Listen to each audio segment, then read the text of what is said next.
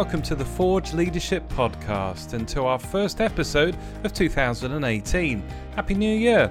And we start the new year off with a great interview as Simon Barrington is joined by Dr. Dave Landrum, Director of Advocacy for the Evangelical Alliance, as they speak about Christians making a difference as leaders in the public sphere. So today on the Forge Leadership Podcast, I'm joined by Dr. Dave Landrum.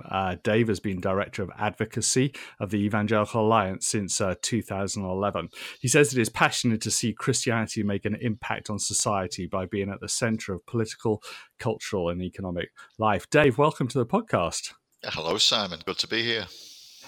Cool. Dave, tell us a little bit about yourself and how you first recognised that maybe you were a leader or you had leadership skills and giftings. Well, I come to faith about 25 years ago now in a little Baptist church in North Liverpool, a place called Bootle.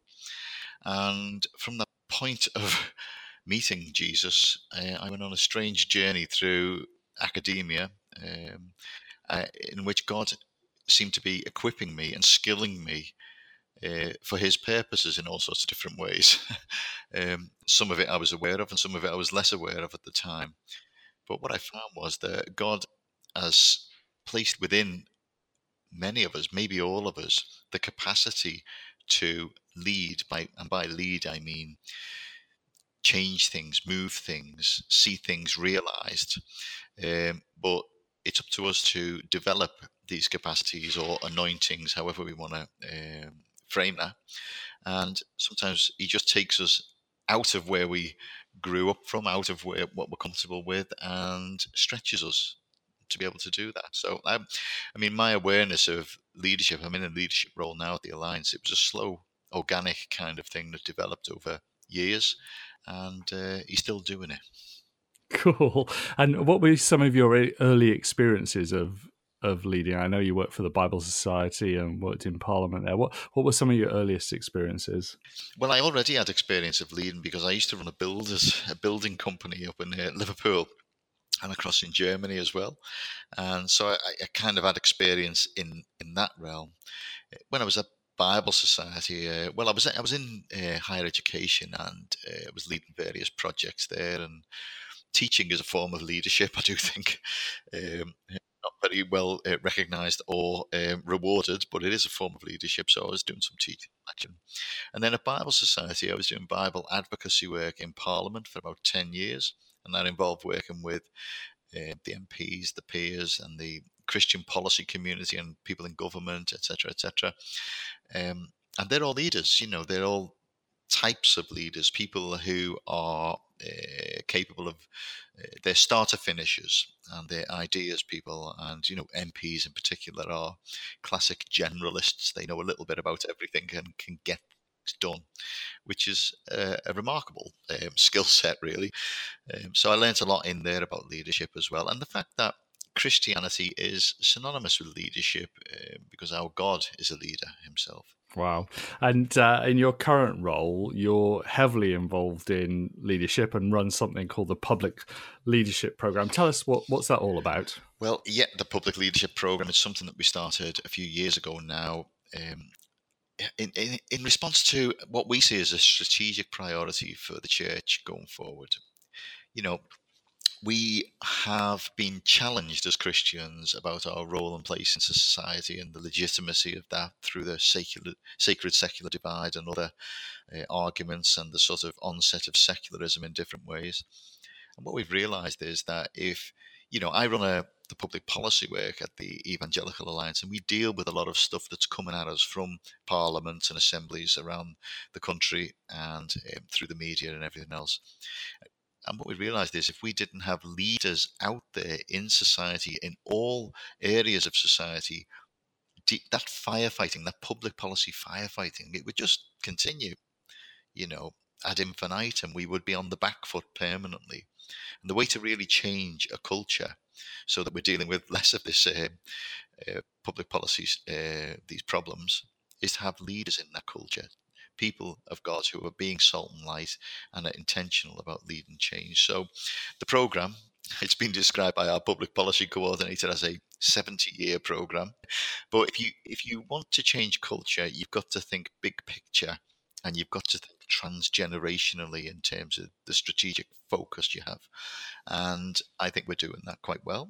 And I think we're developing resources and networking people in the way that is seeking to deal with this strategic priority for the church. And there's also, of course, a strategic priority of, young people. Young people want to change the world. It's in young people to want to change the world. And I think it's beholden on the church to give them a biblical basis or framework from which to do that, and to do it well, and to be really effective for God in that. We should be throwing petrol on that, not water. But there are all sorts of other theologies out there that could divert them in all sorts of different ways. So a biblically based, theologically rigorous theory of change is, I think, really important for young people at this time. And do you think Christians generally have shied away from engaging in leadership in the public sphere? And if so, why? And how can we change that situation? Well, I think there are a number of reasons. I think it has happened, yes. I mean, I think if you look at the past and the expectation that Christians would lead in public life in some way, shape and form, and where we are now, then you could say that it's down to secularization, the process of secularization in our society. And I think that would be true to a large extent. But there's also the fact that the church, as much as anyone, has bought into this idea of a sacred secular divide. And the fact that, the decisions that affect everybody's lives should be left to the atheists among us, while us religious types should just meet at weekends in Gothic refrigerators, average age deceased. And I just think the kingdom of God is a little bit more dynamic than that. Two other things I would add to the reason why we haven't been engaging in leadership like we could be are complacency and fear. I think complacency has to do with things like apathy and laziness. You've just got to name this. We've not wanted this enough. And fear, I mean, that's to do with comfort and status. And to be a leader in public life in a countercultural way, it comes with a cost. And not many people want to do that. And do you find that churches are generally getting this? Or is there a big mind shift yet to happen? I think, in my church, for instance, we do celebrate doctors and nurses and the NHS and people working in different spheres, but maybe that's not true right across the piece. What do you find as you look around the country? What's the general kind of atmosphere like? I think your church is probably unusual. I think most churches still miss the point that God has within the body people who he has gifted and anointed for roles in life more generally beyond the church walls, and that is something worth recognizing, celebrating and supporting. I think many churches miss that. I think it's a mixed picture. From the churches that we engage with, and we engage right across the whole spectrum through the Alliance, there seems to be a growing recognition that people do have roles beyond the dog collar, if I can put it like that. They do have value.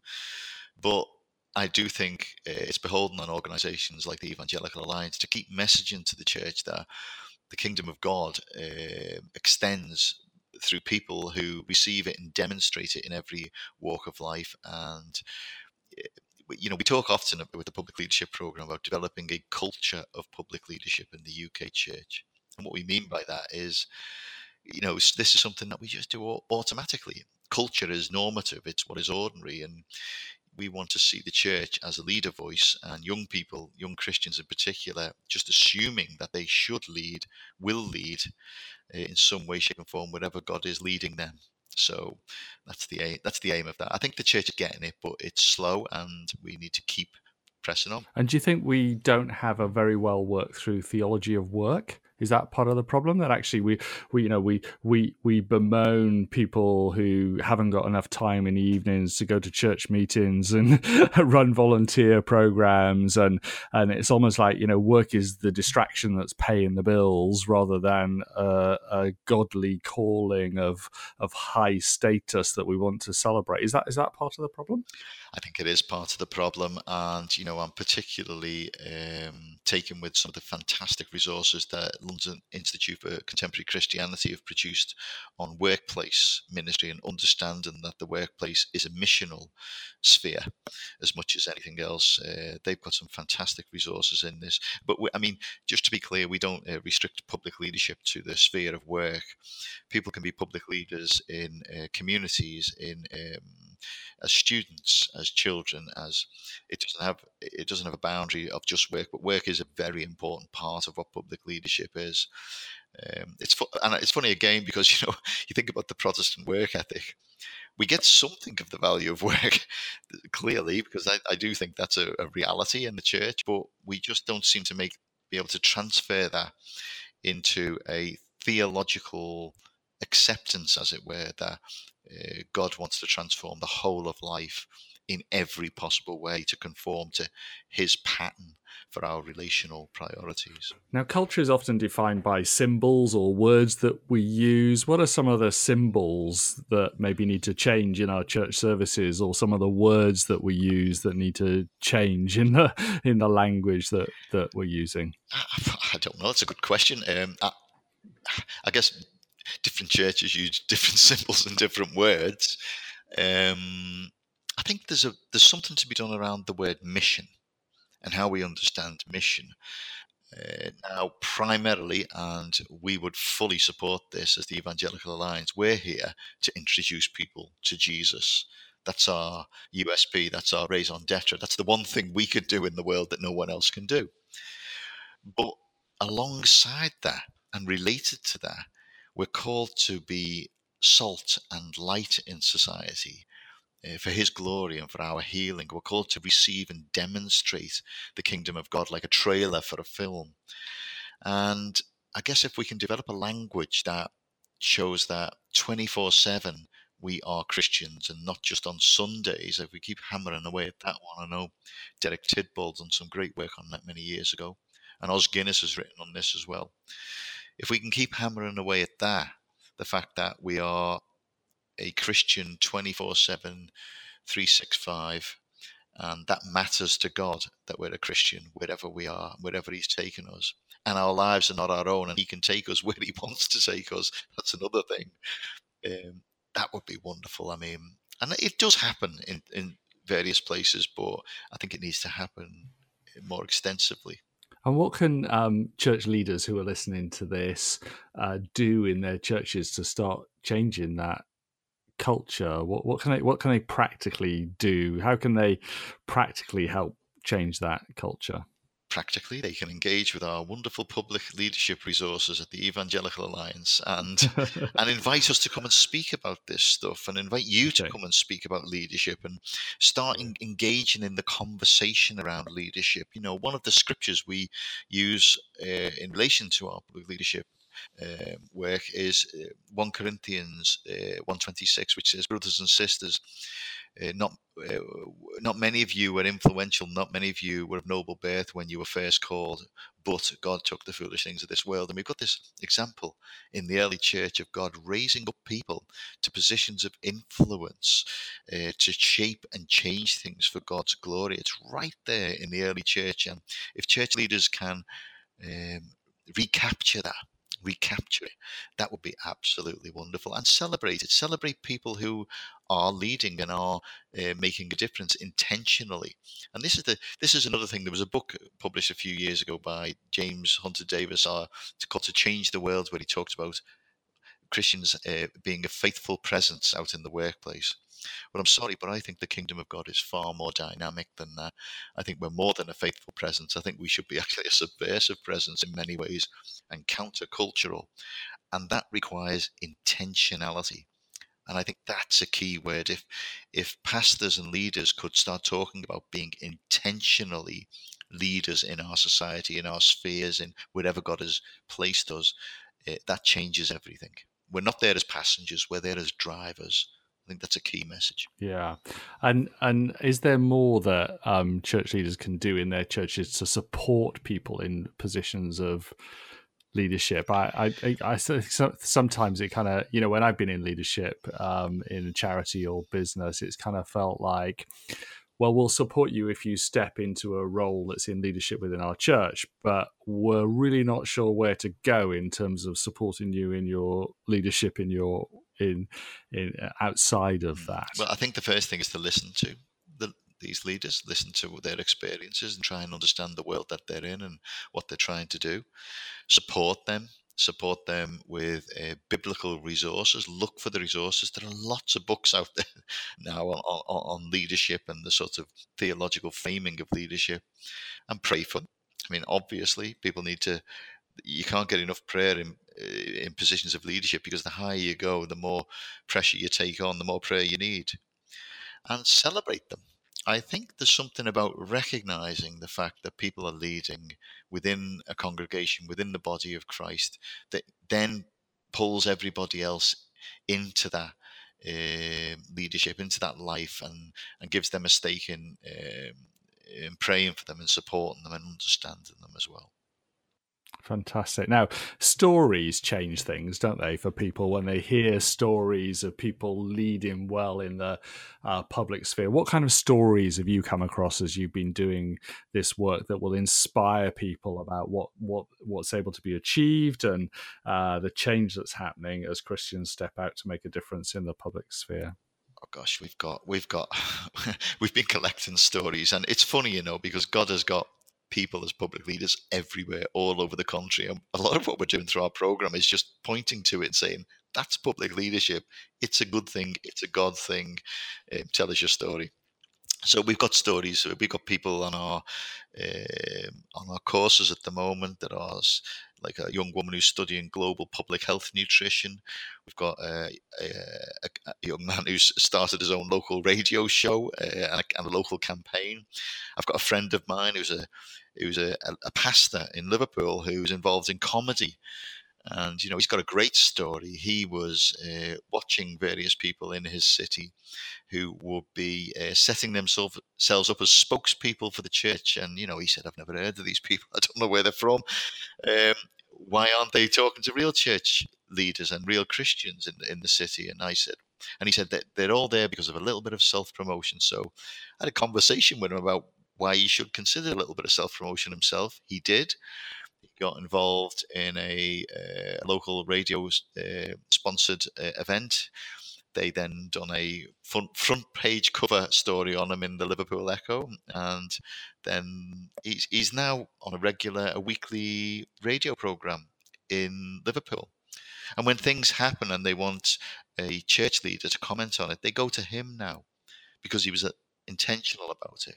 I mean, other people I could talk about. We try and get a spread shot across society so that people can see themselves in all these different roles. We've got David Smart, who's the Chief Superintendent at the Metropolitan Police's Prevent Programme. He's the national coordinator for the Prevent Programme to sort of deal with the counter-terrorism strategy in the UK. He's a Christian. He's a born-again Christian, an amazing man of God, and is seeking to bring the goodness of God into that work in every way he can. Another one is a woman called Claire Pay, who's a mum. She's a stay-at-home mum who was involved in the London Chamber of Commerce, but left to raise her children. But then, leaders don't ever retire. She just moved into a different mode of leadership. She started blog sites, a blog site called Mothers at Home Matter. She started a charity in Africa, raising funds for solar power. And she's a campaigner for mothers. And she does that from home while being a mother. She's a public leader. So, the context shouldn't determine our leadership. Our leadership should be determined by what God has put in us and what God is calling us to. And you said earlier that your public policy coordinator said it's a 70-year program. So generationally, what are you trying to do to change the stories we're telling? And what do you see happening amongst millennials and Gen X and Gen Y in terms of their approach to public leadership, and how can we change that? Well, I mean, one of the most encouraging things we find is when we talk to young people, they get this stuff. They really do, and they are looking for help, and they're looking for connections, they're looking for mentoring support and resources, and I think it's really, really encouraging at this moment in time. I mean, we're trying to help people in terms of basic things like developing a biblical worldview. developing communication and language skills to communicate that biblical worldview in a secular setting, and often a hostile or apathetic secular setting. These are apologetics, really, for giving confidence to operate as a leader in public life. So, yeah, does that answer your question? No, that really does. And it's encouraging to hear that there is a change happening down the generations, because I think lots of Christians would look at, maybe what happened to Tim Farron last year. They would look at Christians being prevented from wearing crosses around their necks in the workplace. They'd look at an increasing level of secularism that is marginalizing Christians, and they say, "Oh, it's getting harder and harder, isn't it, Dave? How can you help us within this situation?" And what would you say to people who are more fearful now because of those situations? Well, it's funny that you mentioned Tim Farron, because I'm off to see his Theos lecture tonight, and I've tried to help him write this Theos lecture, and hopefully it'll go well. I'm sure it will. He's a good example of what can happen if you try to acquiesce too much to the secular hegemony that's out there, the secular dominance that's out there. You've got to be careful to be distinctively Christian in a plural public square.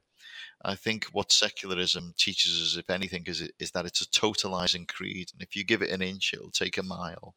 So the first thing I would say is to just stand on the word of God. In terms of practically how you engage with this. Trust God to give you what you need. The second thing is courage. I don't think being a leader in public life, you can bypass this. Fear around comfort and status is what restricts the influence of Christians more than anything, I believe, in public life. So we need to get courage, and we need to encourage each other. I think that's really important. And then there's the life of the mind, developing a biblical worldview, developing knowledge and understanding of secularism.